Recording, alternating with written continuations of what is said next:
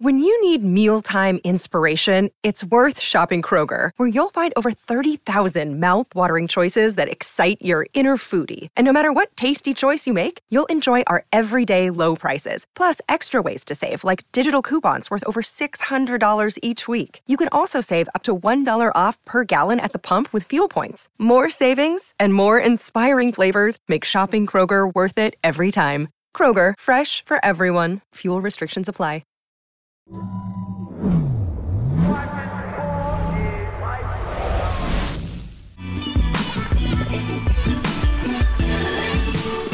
Welcome everybody to another edition of the In the Paint Show. Me and Ani Umana here, episode 170, starting a new high school basketball season. We're going to touch a lot on high school basketball today. Thank everybody for supporting our Fab 50 show. I know a lot of people looked at it. A lot of people looked at the rankings. Obviously, we're going now. Ani, what did you think about that the last couple of weeks? Stuff's out there, games are started. Just what's your hot take on just the season starting? Yeah, man. I mean, my hot take really is that these guys, like with these loaded rosters, you still got to play the damn game. Yeah, correct. Some of these rosters we see, it's like, man, ranked here, and even for the Fab 50, I think for the most part, it's very, very accurate. And obviously, things move, right? Sure. But I think one thing that really kind of stuck by me is that, man, you still got to play the game, right? Yeah, and you got to play the game all 4 quarters, yes. And that's something I'm not, I don't really see. I'm not really seeing like that. It's like, man, you're too talented to, give up leads. Like my guys are too talented to, lose against teams that they just want it more. I'm seeing more than I think that it's just off to start the season. Like, you should be tired of playing against yourselves all fall to go against somebody else and not even show much hunger. That's really odd to me. Yeah. So let's take a little bit of that for a minute. Do you think the fall leagues, and especially in California and Texas, there's just so many of them, do you think that kills the edge a little bit, maybe to start the season? Instead, like you said, toward the end of this, before season starts, you should almost be damn near fighting your teammate because you're sick of them. Like, do you think there's just too many games a little bit, or do you think, no, that's just the way it is, and fall league is fall league? I think it's too many games. I think there's too many fall leagues. I think, but it's tough, especially in Cali and in Texas, because someone you're close with may have a fall league showcase, then you have yours, so you expect them to be there. Then your other homie may have a fall league, so you got to support brethren. And then, like for us, Gasso, so you want to make sure you support the Gasso because they do a lot. They do a lot of covering, and Gasso may have 3 or 4 I know they go to San Antonio, Houston, Dallas twice. So you may want to support 2 of those. So sometimes it's part of it. There are too many, just amongst like schools, amongst event organizers, just a compilation of all that. Yeah. But it's also hard because you also want to support your friend, or you want to support people that support you. Your coaching brethren, that makes a lot of sense. So you end up, instead of playing maybe 6 to 10 fall league games, you end up playing 15 to 20. And so I think that kind of dilutes, going to the regular season. Like, these guys have been playing, they've been damn near playing like a real regular season schedule, prior to even going into the regular season. No doubt. That makes sense. And I want to get your take on that. When you say a good team or a great team, have you ever seen a team that maybe you thought peaked too early, or like, damn, they're flat in the playoffs, they peaked, or nah, that a little overrated, the best teams win, the best teams get through? Or do you think a team can peak too early at the high school level? We know an NBA team or college team could probably peak, but how about the high school teams? I think in the high school level, you don't really see a team peak early. No, I don't think so too much. Not really. Like, if they're just that talented, talent just going to win out more in the high school level. At the end, especially if they're decently coached. You don't even have to be like that well coached. You're decently coached with a lot of talent. Talent can still take over and win. I don't see a lot of peaking early. Now I see guys peaking at the right time. You'll see that more. Peaking early, not so much. If you're really good in the fall, you're generally going to be really good during the season. Yeah. Unless barring injuries, and stuff, that is generally, if you're good in the fall, you're gonna be good in the spring. You're gonna be good during the season. Now I've seen teams that have been bad in the fall been good during they can January. improve. Yeah, right. they can improve. But Yeah. mostly, if you're good now, you're gonna be good later. Yeah, it's not a problem. I agree with that. I don't see too much peaking. If you're good at the high school level. And that's what our first main topic is today, our first hot take. We're going to talk about this topic that's out there in the sphere of social media. Speaking of that and talent in high school, and obviously the number one team in the Fab 50 is Montverde Academy. They've been number one. This is their 9th time now in like 13 years. It's not a secret. When the rankings came out, it wasn't a secret. It wasn't a big deal, really. Most people thought they were going to be number one, but now we hear they play in a scrimmage or they have a game, and it's like, oh my God, Cooper Flagg and Robert Wright and these guys. Oh, they'll beat a college team. People are all on Twitter talking about it. They'll beat a college team.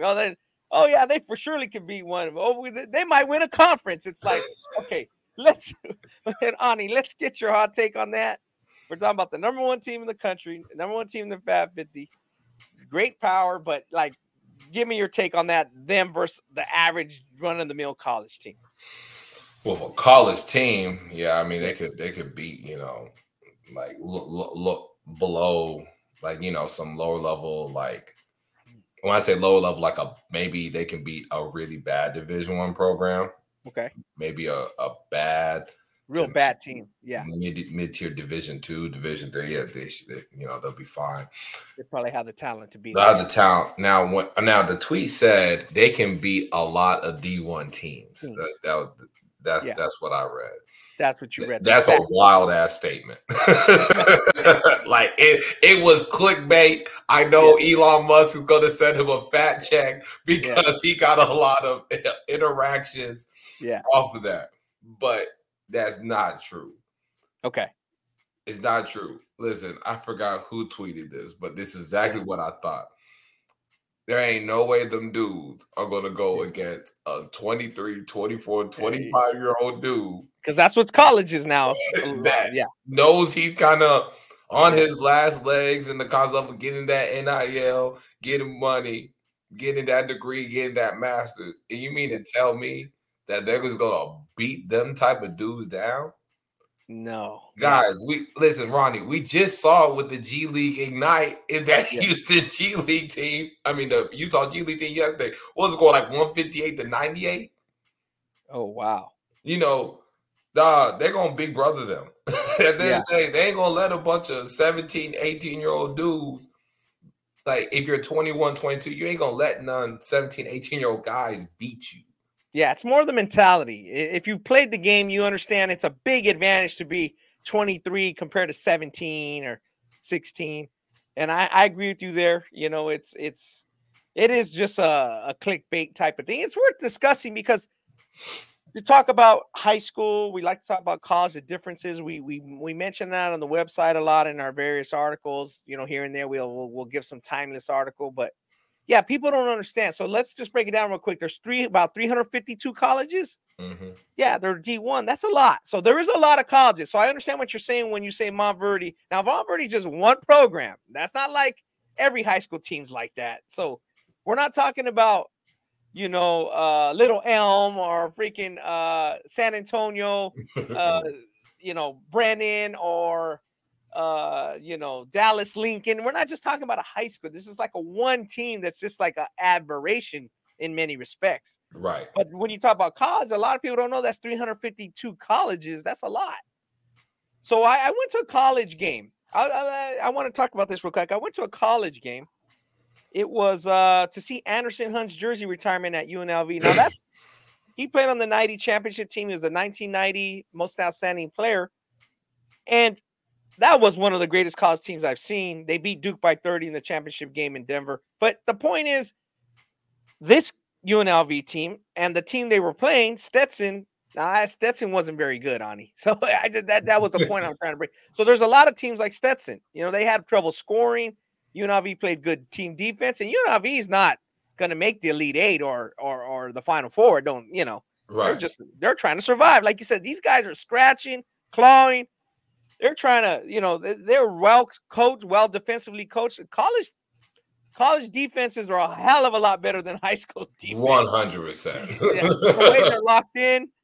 You know, you're watching Montverde's highlights against some Joe Blow nobodies that can't even play with them. You know what I mean? It's so I'm with you. It's like maybe on a good day, a low-level D1 team that has, you know, not a lot of talent, you know, Cooper Flag and those guys can put it together, get hot, you know, get the but if it's a grinding out game and there's a lot of low percentage shooting, that college team's going to be boxing those boys out.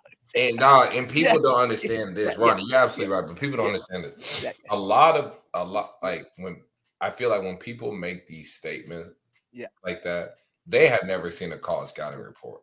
Yes. That's another good point. They will take away everything that average high school players the attention to detail on a scouting report in college is so much different than high school, even at the best high schools. Like, correct. I know Montverde coach does a really good job. Yeah, Coach Boyle does a great job. Yeah. What they do in a college level as far as game planning, they will take everything away. They will try to take everything away, and they'll read you like a book. Yeah. There's no, and again, they're older. I ain't gonna let no 17-year-old bust my head open. Yeah. Listen, I'll hurt this dude before I let him drop 30 off. It's a little different. Correct. Because in high school, if you're a great team and a great player, you're already looking forward to college. That's your next goal. Mm-hmm. But when you're in college and you're average or you're below average, every game matters. Every detail matters. You know, you maybe trying to get overseas. You're trying to hold on. You know, you got to get a job. Your baby mama's got on your head, or your girlfriend's like, you got a lot of pressure. You're 24, 23. You're like, what am I going to do with my life? Every moment matters to you. You know what I mean? Mm-hmm. I see it. I saw it at the Stetson game versus UNLV. Now, it was a great moment. It was about Anderson Hunt. I wish, he's the 12th guy to get his jersey retired there, number 12.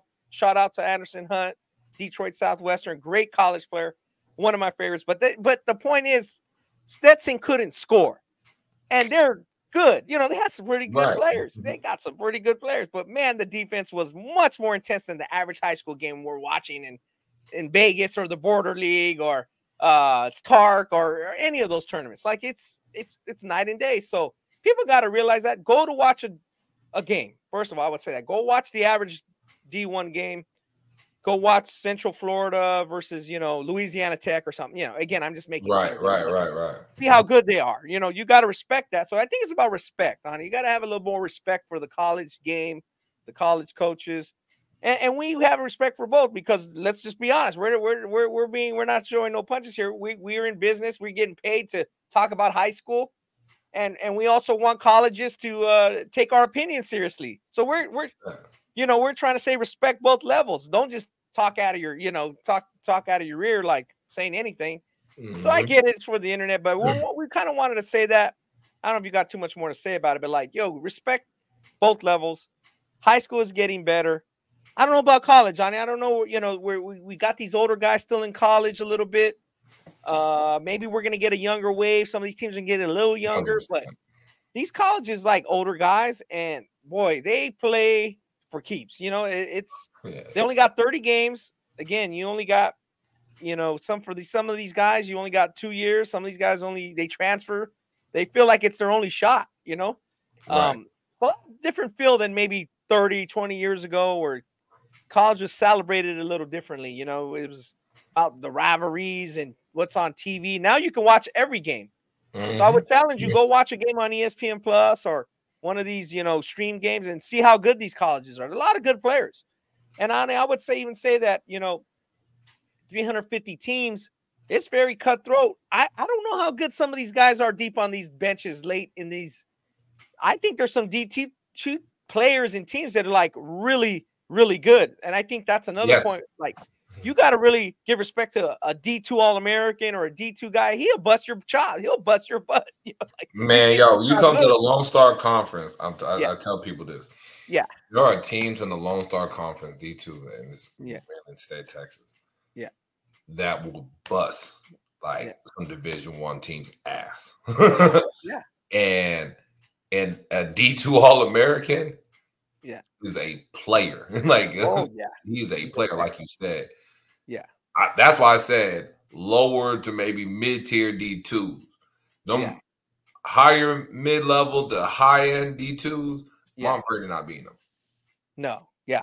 I agree with you. And we don't got to spend much time on that because we're not here to bash one or the other, bash college or bash Montverde or any high school. And then got to remember, Montverde is one of one. Like the average high school team's not even state or nationally ranked. Then you got 50 that are ranked, that we rank, and we try to do our best to rank them. Then you got Montverde, who's like leading that pack. So it's like, keep that in mind. We're not talking about the average team. And then, I mean, Chelsea's not on today, but I'm sure she will ever give her take. And she probably wouldn't want to spend much time on it because she thinks it's ridiculous. And we do too. But it's like, oh, I'll pick that Clay Travis guy on Twitter's like, I'll pick any college team, put up my high school WME team. We beat the WME. Like respect the levels, like, I'll put up, I know he's thinking of like a Montverde or a state champion, like go up against, Asia Wilson and those girls. And it's like, come on, man, what are we talking about? What are we doing? Like, it's not even worth breaking down at all. So I think the main take for that you're saying is like slow your roll, give respect, and for me it's like, go out there and watch. I agree. There's a lot of teams, a lot of D1s. Go follow them, see what you think. Support them because they need your support. So, well, on that note, we'll move forward. Speaking of like hot takes and things that people talk about, we got to talk a little bit, Ani, because we kind of keep it professional. Obviously, me and you can get into a little bit more. Again, with Chelsea, we kind of keep it PG-13. We're showing respect to her. We don't want to just talk crazy like we're just talking with the fellas at a bar or something. But like sometimes these guys get on these podcasts, and obviously we're doing one too, but they just say anything off the cuff. What do you talk a little bit about that and some of the recent things you've heard, or like, and we'll break it down. Well, when Gilbert Arenas said that Hakeem Olajuwon is stealing money, charging his buddy for the post work, and kind of talking like 50 racks. Like, what are we doing? Like, footwork is footwork, right? If Hakeem could play in today's NBA, it'd be great. Super great. Yeah. People with really good footwork still thrive in the NBA. I know people want to talk about, well, the post game is dead or whatever. Yeah. Look at how Nikola Jokic, especially when they played against the Suns, how he dominated the post. Or especially when Joel Embiid, he's in the post. I mean, I'm not giving a whole lot of examples, but post work is not dead. Footwork is not dead in the NBA. Like, even for guards or wings or like guys that have terrific footwork, it helps them. Can't say like someone like Giannis, who was fairly predictable with his offense attack. You mean to tell me like it's a waste of time to go to Hakeem to improve his footwork and skill? That's wild. Like, it's wild. And it's like, did you really go back? Like, these guys are older than me. Ronnie, I go back and watch, 1995 finals or something. Finals, Western Conference finals, stuff like that. And we'll look at Hakeem and look at and then kind of, correlate and see how some of the stuff still gets used today. And just to say it's outdated is like, you're not watching that era. You were watching highlights, but you weren't watching those games like that. You weren't watching the games. You need to probably go back and watch it. I think I heard St. Paul, and I ain't trying to kill him, but it is what it is. Like Rashad McCann said, Greg Popovich isn't a great coach. He just had great players.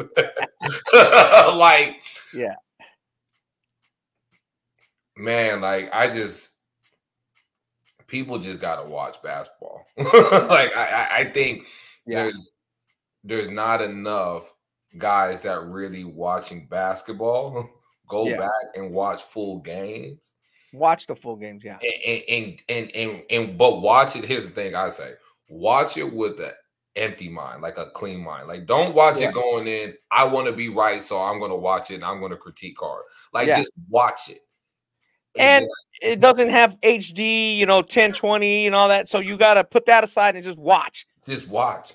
Yeah, that's because I'm used to watching VHS. I'm used to watch So when I watch again, say, oh, this looks, man, you can't see what's happening. I see athleticism. I see movement. It don't matter if there's a grainy video. Like, I think some people get caught up in a little bit of that too. Oh, that's old. So right away, they, like you said, they go in there with a certain mindset and they dismiss it. Oh, they get that old ass tape. Them dudes are plumbers, whatever. But when you have an NBA guy saying that, or an ex-NBA guy, that puts a lot of weight on young people's mind. It's almost like you're poisoning them. Right. You know what I mean? I think, well, yeah, I think, and I think like coaching, I think now coaching some gets undervalued. Like if you go back and watch games, like I know people want to talk about Phil Jackson. Well, he had Kobe, Shaq, and Michael and Scotty, but like look at the adjustments he's made, like during games with those guys. Like it takes a good coach to make adjustments on the fly, and be ahead of the other coach. Obviously they're not on the court winning games, but you ain't just gonna just roll the ball out and say, "Hey, y'all go win me an NBA championship." It ain't that easy. It's not that easy. And so I definitely, like, even when I say watch basketball, like watch the adjustments these coaches make on the fly. Like watch what they make. Watch these ATOs that they call. Like, there's just so much that goes into the game, especially in the NBA, that I think people kind of just like get lost in, or just maybe they don't see. They're just seeing the highlights, or they're just seeing a few plays. They're not really intently watching. They could be eating. They could be talking to somebody. I mean, intently watch and see all that goes on. There's so Ronnie, like you said, these are guys that played in the league, that know that they know this. That goes to show you sometimes what's the difference between guys that win and guys that don't. You know what I mean? Kind of like I make the point where I like Lewis Williams. I mean, he was a great high school player at South Gwinnett. I know he's a sixth man of the year multiple times, but when I hear him saying that, again, another hot take, well, we were in the bubble, the bubble wasn't tripping, people didn't think it was a chip, so we just kind of like, we ain't tripping. Like that's why you guys didn't win. That's why you don't win anything. Like, that's a crazy statement. Again, he's just talking on a pod. He might just be talking in jest. Ani, sometimes guys just talk. Yeah. Me and you do it too with our buddies. 100%. We just talk. Oh, he sucks. Oh, he's great. Oh, he's fine. Whatever the hell guys say. Sometimes we're just talking, but like you just say that, it says the whole mentality. Like sometimes you wonder why guys don't win, or like they just score points, or they just have accolades, but they're not there at the end. That's a crazy statement to say about when you're going for an NBA title, and there's only so many opportunities you get. I don't know. It's kind of wild to me. And you know what? I'll go even a little bit deeper on it. I do think that players today, there's the attention to detail part. Even in the NBA, there's a great depth of talent. Like, even from the worst teams and stuff like that. I think the talent level is really good in the game of basketball. But I do think that paying attention to detail is a very hard thing. For our youth in the game. And I think when you dismiss greats and the things that they did that could actually fundamentally help young players, I don't think that sends the right message. And maybe people don't care about that. That's fine. But like I don't think it sends the right message.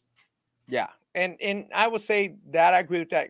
I will say this: when I was watching the Hakeem Olajuwon in real time, because Houston games were on TV a lot, I kind of remember they made some playoff runs. I was like, this dude is awesome.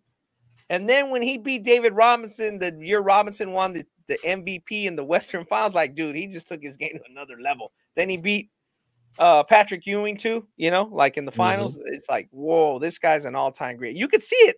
You could sense it. He was great. So shout out to Hakeem. If I had 50 G's, I'd be telling people, go check him out. Go rock with him.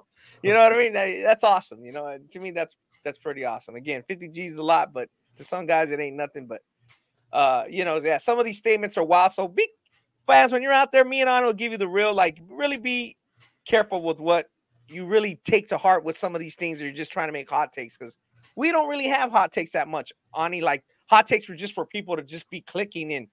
We want to give some informative information. Now, we could be goofy and silly, but not to that level. We just don't do it to that level. It's just not going to happen. I'm not doing it. You know what I mean? No. Like it don't fly. We want people to respect what we got going on, and we appreciate everybody tuning in. Again, this is episode 170 as we start the season. So we're going to jump to our main topic today, kind of our scouting report. And we want to talk a little bit about all levels, all three levels real quick, but we'll focus on high school grassroots. But Ani, I know the NBA season starts real high line, in your scoutings that you do. What draft pick or what rookies really surprised? Again, we're not really talking about Wemby.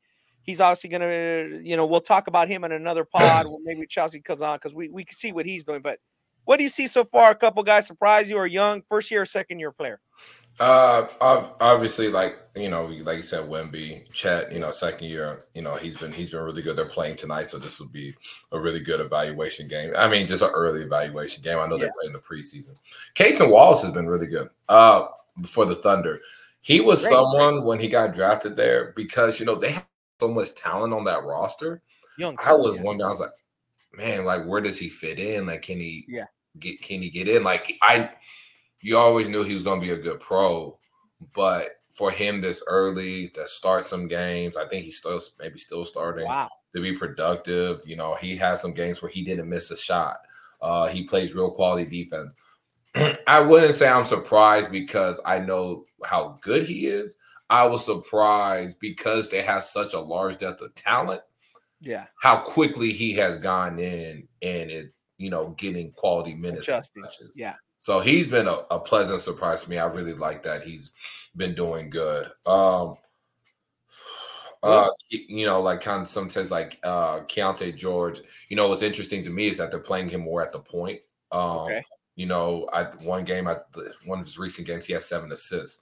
So, Keontae, who we've always seen kind of play more off the ball, just be more of a scorer, right? Seeing him now making that transition to play more on the ball and seeing him make those reads and, balance the scoring and the passing. That's just interesting to me. I will like to see where he's at by January, kind of going to that All-Star break. I think he'll start really. I think we'll see some double games potentially out of him, like a few double games. So I like how Utah's kind of grooming him to be more of that one. Scoot Henderson's obviously been struggling. Kind of a surprise. Interesting. Yeah. Just the 3-point shooting is not really going. Is really not there. Just kind of struggling making reads. Has some, assist turnover ratio is not the greatest right now. I think he'll get better. So it's like a sink or swim thing. He's playing a lot. He's playing right. Like Ronnie, we saw him when he went up against Wemby in Vegas, and I think that talent is still there. I think it's just a big learning curve, especially being on a team that's rebuilding like Portland. So I think once he kind of gets more comfortable in the NBA game, the 3-point shot starts to fall a little bit more, where guys have to, close out harder, and he can kind of attack those closeouts and get to the rim and kind of get to the floater game. I think that will really help him down the road. Speaking of second-year guys like Shaedon Sharp, he's playing really well. He's playing a lot more, Portland. He said that was a really good draft pick. I know people kind of were questioning because he didn't play at Kentucky, right? So, he had a solid rookie year. I think he's really kind of making the jump. Has he had some kind of iffy shooting percentage games, but I think his shot creating ability, his athleticism, I think he's kind of showing the ability to really create and be a scorer on the ball. That's why I really like. So like Anthony Black, he started a few games. I think Markelle Fultz has been out. The LA game, he was really good. He had a plus. I don't know, Ronnie, was something crazy. Like he was just his plus minus. He had the highest plus on the floor for the Magic, especially in the game. That Mavs game, he did good, just hustling, passing, rebound, defending. He hit 2 threes early on against the Mavs. I know that's been the swinging skill with him. It's his jump shooting. So just to see him comfortable out there, he had to sit out, wasn't getting many minutes, if any minutes at all at first. Guy gets hurt, he jumps in. He's doing a solid job. That kind of those adversity things that some of these players, that these rookies that they really haven't had to face. Like, none of these guys had to face, only getting 3 minutes in a game or only sure. but seeing how they kind of just play through that and seeing how they're just adjusting to it, even from game 1 to now game 10 or 11, that's been what's really interesting to me. Yeah. It's been about 10 games in for a lot of these guys. I see a lot of guys doing well. Again, that seems to be most of the focus on social media, is even more than the wins and losses. Everybody's interested in how the young guys are doing. They give their stat lines. They, talk about the draft pick. Everybody's really enthralled with where guys get drafted and how well they do. The guy I want to mention, and he kind of got a little forgotten. Again, we talked about him a lot in the 222 draft show, is Chet Holmgren for Oklahoma coming back. And it's like he missed that whole season, and he's putting up some ridiculous, shot block, rebound type games, where he's making an impact. So where people were talking about Wembanyama, and he's kind of another tier on his own almost. Like, well, Chet Holmgren is right there. If he can keep it up, we'll see which guys can keep it up. Like keep it over 82 games, and so maybe 70 games. They'll probably sit a few here and there. Hopefully not too much, but Holmgren's got to get some mention because he's in the mix there with those young guys. He's one of the better ones. Seems like it's like you said, Oklahoma's hitting well on their picks. Casey Wallace and him, and just doing well with their young players in general. So kudos to them and their drafting guys and some of the guys we know that their work for them. So that's good. And again, we kind of talk about the young guys. He's one guy that don't forget about what he does. He may sneak up in there and really challenge Wemby for Rookie of the Year. 100%. So real high line. Not that should Wemby be in the All-Star game, the main All-Star game, or is he coming back? He's on the border. He's on the border. Okay, good. He's on the border. I think if I had to just give an answer, yes. Okay. From the shot blocking, the scoring, I know he's had some tough games. Yeah.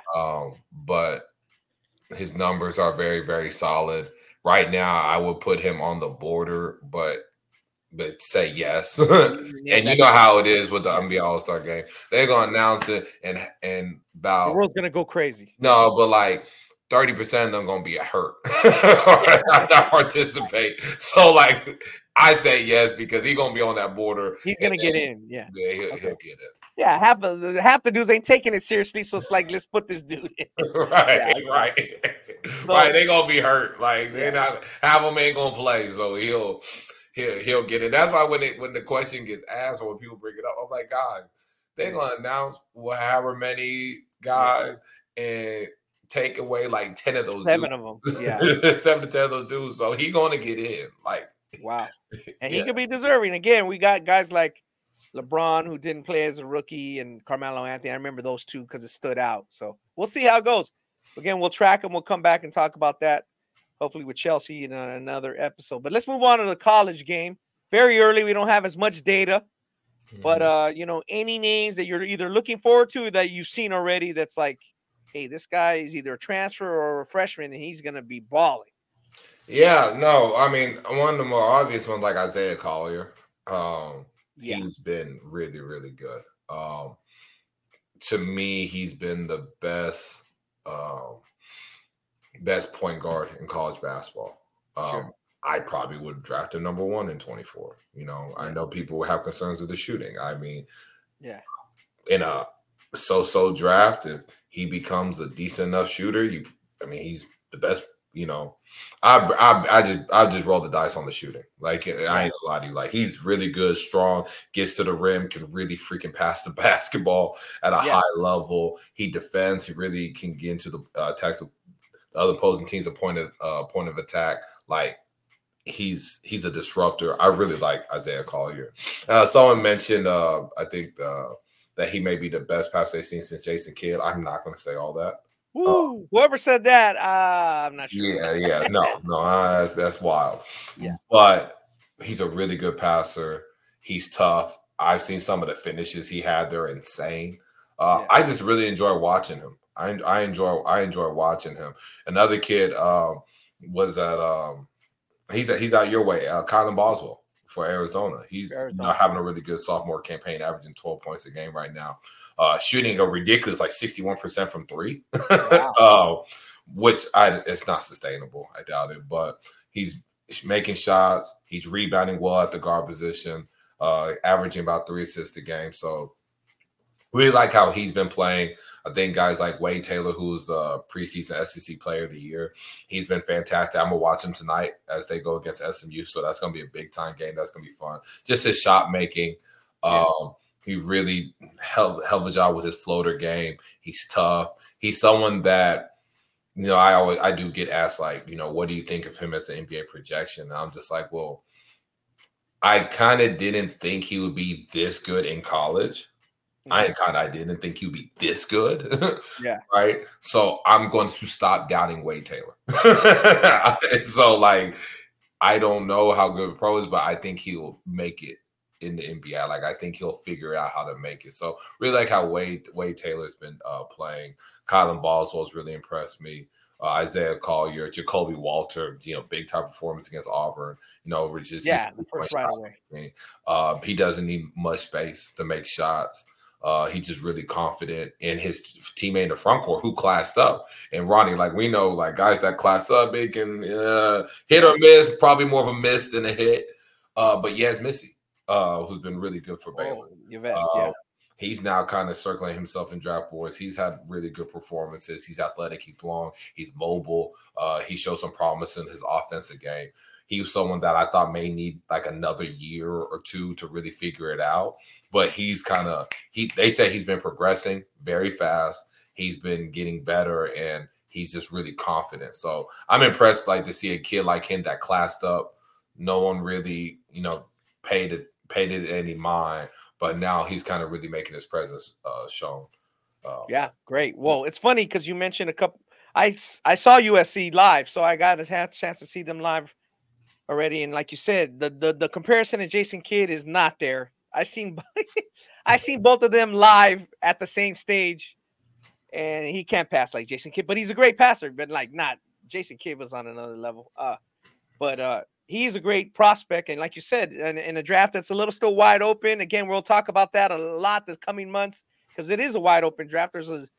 And somebody's going to merge, and somebody's going to do good. So, boy, he gets downhill really good. He's really strong. We're talking about the Wheeler standout, Isaiah Collier. I saw him against K-State in Las Vegas. It was one of their USC had an opening win. He's definitely should be up there in terms of who gets taken right away in this 224 draft. But like you said, jumper work in progress. A lot of guys' jumpers are work in progress, though. So, we'll, again, back to Scoot Henderson. Again, when you look at the totality of prospects over the years, when we were watching him live against one of the best prospects we've ever seen, or the best prospect we've ever seen, I didn't see a guy wow, this is the best 6'2", 6'3" guard I've seen in 20 years. No, he's just another guard. So if he has a little struggles in Portland, especially with Lillard moving on, it's not that. He can adjust, and I think he'll still be solid. But is he this wow prospect that's just a once every 10 year? I don't think so. And I just never thought so. The Derrick Rose comparisons were kind of wild. Yeah, him and Collier is. There's some similarities. Collier could be as good as Scoot. They're in the same range, but the Derrick Rose or Jason Kidd. No, let's watch a little more. See what happens. But so great shout out to those guys that are doing good. We'll see some more. And Ronnie, it's also kind of hard. I'm also going with guys that kind of actually play some real comp. Yeah. A lot of these early college games just be bad. Yeah. Win by 50. Oh, shout out to our guy. We cannot forget Cohen Carr. Cohen Carr is playing really good for Michigan State right now. He plays so damn hard. I mean, what are you going to do? You can't keep the guy off the floor. Right. I was impressed when I saw him at the Balls Life All-American practice games. Yeah. I think I told you. I was and I looked at his ranking, and I was kind of what the hell? Yo. He's better than that. Yeah. Yeah, he's way better than that. So seeing him in Michigan State doing the same things that we saw in LA, Yeah. that just did not surprise me. Like you say, he plays so hard. He's athletic. He wants to get better. He loves basketball. It just makes a lot of sense. Yeah, no, definitely. Yeah, sometimes you can get some stuff like that from All-Star games. Again, most All-Star games are loose and it's not the greatest evaluation too. We know that it's not for that, but like you can still get some out of it. And if you play hard, and that was a really good game. Shout out to the Balls Life team, the 223 Balls Life All American. It really was an entertaining game. Our guy Dinos is like, who the hell's going Carmen? It's like he kept people engaged because he played so damn hard. So that was really cool to see. Shout out to him. So let's jump to the high school realm now. And again, instead of talking about the guys that are obvious, we wanted to talk about some of the young guys that we either seen or we want to say that we want to see who have a good 223, 224 Scholastic high school season. Ani, let's start at the Pangos Fresh Soft Camps. And we really didn't get a chance to talk about the ending of those camps. Obviously, Jacob Lanier was there from Mamul, Arkansas. I hope I didn't botch that, his hometown, but he's a terrific young guy. We saw him at the Wooten camp. But who else impressed you there at the down at the Texas one? Yeah, Lanier was really good. Really scored the basketball, showed his playmaking abilities, and just with his size and his athleticism, I was really impressed with him. He had a 40-point game, averaged like 40? He averaged 40 the first day, which was wild. Then I will go like, Trent Perry, who I know he was there for one day. He was there for one day. When he got a Frisco Memorial, about 6'4" with big time length. Dad played football at a high level. Mom, just like the whole athletic bloodlines are strong as hell. But he's a big time athlete that's really growing as a shooter and just a skilled guy. And he's arguably the best player in his class in the state of Texas. He plays hard. I think that's the one thing about him is that regardless of where he's seen himself ranked or seen himself, whatever, you can tell he comes from a real stable household because he always keeps his engine up. Guys at that age, you generally see him kind of like go like this. And he just loves to compete and play. So I really love his future, and he was really good at the camp. Keontae Graybeard, he won the MVP of the top 60 game. He actually has a big game tonight. Frisco Emerson does against the Colony, who has some guys that we've seen in the freshman soft camp. And he's like a 6'4" athletic guard. Really coming along, just from a skills perspective. Always kind of known more as an athlete, but now he's really showing his guard skills and ability to create. His self shot creation is really improving, getting better. So I really like him, and I liked how he took I should be top 30, but I'm top 60, so I'm going to show y'all I should have been on the top 30 game. I loved his approach to that and how he competed and just really imposed his will. Seven Spurlock. Was good too. 6'5", 6'6", guard wing out of Frisco Memorial. Strong built. People ask me, it's like, has he plateaued from a physical standpoint? The kid is still 15 years old as a sophomore. He doesn't turn 16 till April. So at 6'9", played overseas. Brother played Division I and Division II ball. Like, again, basketball bloodlines I'm big with. He was really good at the camp. Lefty, strong, muscled his way to the rim, finished above the rim, showed some really high-level passing, especially as a pick-and-roll ball handler. Kind of just imposed his will from a physical standpoint, but also flashed and showed his skill when needed. I think he's more skilled than people give credit. But in the camp setting, big athletic guys like him that can handle the ball, they're going to just show more of the athleticism and physicality. But what I did like is that he did show that he can handle it better. He can attack right when you give him his right. And, he can really make high-level passes that you don't see a lot of 15-year-olds make. Seven Spurlock is a physical specimen, and you're right. He's an underrated passer. He can do a lot. Like you said, because he can handle the ball and he can, get by guys. He's going to dominate in an open court setting like that, but he still showed a lot. The guy I'd like to mention, and he was for out-of-stater at the Burlington School 227, King Gibson, athletic, good player.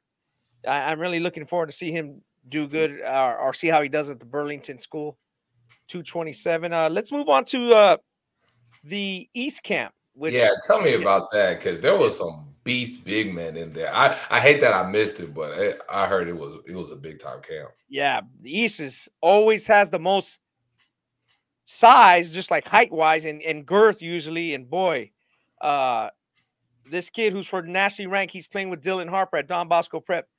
Kaner Asprilla, 7'1". I mean, he's just playing so dang hard. He kind of is like a tiny gallon type body. I mean, huge, 7'1", probably 270 or something. He just dominates at the plays so hard. And the guy that noticed right away, he was a 227. He went up against him. Akol Noik from Glen Elge County in Maryland. Glen Elge County. Again, he's 7'1", and he was 227. He's blocking shots, running the floor. These guys are like a legit 7-footers. Like, even when a little bit over. So we're not talking 6'9" or he's pretty good at 6'8". Right. Like, these dudes are huge. You know what I mean? Like, moving well. And obviously, I ranked Kenner Asprilla from Don Bosco Prep in New Jersey #1. He got it. We waited. We set up the matchup in the All-Star game. They were on opposite teams, and Akol just kind of gave the nod, like, hey, he's stronger than me right now. I'll give it to him. He's a year older, one's 226, one's 227, because he graciously accepted like our the most outstanding player, most outstanding player, because he probably didn't think he was gonna get it. And he, stepped forward and he was very thankful. You could tell he was like, man, I gotta get better. I still got some work to do, because he was really good, but our guy Sprill is just so big and strong. It's hard for any high school player to do anything against him. And I could just imagine what kind of season he's going to have playing with Dylan Harper and on that team that's Fat 50 ranked. Like, that guy's a big difference maker. There was another guy from the Newman School in Massachusetts, another big guy who really came with it. Collins Onyekjaka, 6'10", 226, again from Massachusetts. Bunch of good players from Archbishop Stepanak, who our guy led by our guy Boogie Flan going to Kentucky. We obviously talked about him in the preseason Fab 50 show. Stepanak had 1, 2, 3, 4, 5 guys ranked, in the top 50. And again, they were all really good. It was like they're all 226 or younger. And it's like Dylan Perry was very good from Archbishop Stepanak, 6'7", 226 wing. And then you got Josiah Jervis, 6'5" guard. Darius Ratliff, who's Theo Ratliff's son. So Theo Ratliff had twin sons there, the former shot blocker who played in the NBA. And Theo's 6'9". One of them's a little better than the other, a little more advanced, but they're both good players. A little bit of finesse to their game. They're a little thin. They're not anything like the guys I mentioned at the beginning of this segment for as far as this camp, but they're very good players. Hassan Karosi, a guard, big guard who could do something, 226, 6'4", and then Adonis Ratliff. So that's the two Ratliffs are, Adonis and Darius is just Darius and Adonis. Those two names to remember. I'll see them on at Hoop Hall West. Archbishop Stepanak has 2 games out west. So I'm really interested to see how that group of 5 does. Again, they're all going to get various playing time, but see how they do it in the Scholastic at a big setting. Like what are they going to accomplish and who's going to play the most, who's the best kind of thing. And it was a great all-star game. Won on a buzzer beater pass. Jermel Thomas, probably the best guard there. He just was steady, got better. I got a chance to talk to his parents. They're saying, hey, talking about the camp, and hey, he's got to, finish strong. He shot well, and he set up the game-winning 3-point shot in the All-Star game. So that's Jermel Thomas out of Cardinal Hayes High School in the Bronx, 6'3" guard. Very good group of players. Again, we can go check out our rankings when you get a chance. We ranked all 4 of the camps for him. Dinos is fresh off, series that they always has in the fall. It's always good to get down to the South one. Obviously, we can't get to the one in Chicago much because of the border league. Right. But we get to the 3, and we have our ears on the one in Chicago. So to close out, any other young guy, Ani, or any other thing you're looking forward to? I know we got a lot of young players. We're following in 226, 227. Our guy Roger really wrote a piece on Eric Dampier, 228. We see he's I heard already in high school. Madison Ridgeland Academy, Mississippi. Another NBA son. We talk about those a lot, but that's just the name of the game. We got to. But yeah, Dampier is a huge name right now in 228. Right now in 227, I know you've seen a few of the top ones. Is any one or two kind of stand out to you? And we'll close out with that. What do you see in 227 so far? Because I'll say out west, nobody's really like, wow, not like 226 so far. I think for 227, the one that's really kind of stuck out to me is like Ryan. I think it's Ryland Hampton. Okay. RJ Hampton's younger brother. Wow. He's about 6'6", maybe 6'7", can really shoot the basketball, long arms. Like I told Rod when I saw him last year, I was like, man, you got another one. I told his dad, I said, man, you got another one. Like, it's early. Like, I ain't gonna say he a pro, but it's like, no, it's just it's like, God, it's like, damn, like I've seen this before. You know what I mean? Yeah, sure. He's really stuck out here in Texas. No one else, like, my guy asked me, say, who's the top guards in 227? I could probably name about 3 to 5 guards. I don't think anyone's really just stuck out like a sore thumb that much in 227 right now. I don't know how.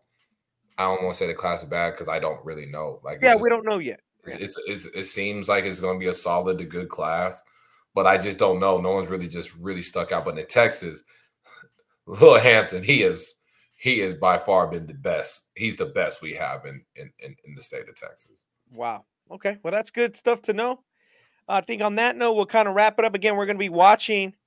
I know, Anna, you're going to go to Kentucky, and you'll be making a trek to Memphis. I'll be going to Phoenix for Hoop Hall West. I got some games here in California before Hoop Hall West that I'll get a chance to see Sunny Slope. They got Darius Wabbington, a 6'10" freshman, so I'm interested in seeing how he does in the Scholastic setting for his big game. Mm-hmm. He's from Sunny Slope in Phoenix. He's supposed to be one of the best 227s. Yeah, it hasn't really been settled in California. Again, that 226 class. So got off to such a good start with, Taj Ariza, Jay Crow, Elijah Arenas. That hasn't really emerged just yet in 227, but we'll be watching, and that's the whole point. So we appreciate everybody tuning in to episode 170. We're going to get out of here. Again, we just wanted to, talk a little bit about the future, kind of what we've seen and what we're looking forward to. We got a lot of games coming up here in late Thanksgiving and, into December. So if we don't talk to you guys on Thanksgiving, you guys have a good holiday weekend. I know everybody takes Thanksgiving weekend, and maybe some people don't celebrate as much as others, but it's still great to just hang out with family and to relax at least for a day or two, and then you're gonna have to get over to the Hoop Fest, right away. There's no much rest for you, so me either. So on that note, we're out of here, Ani, and we'll talk to you guys soon.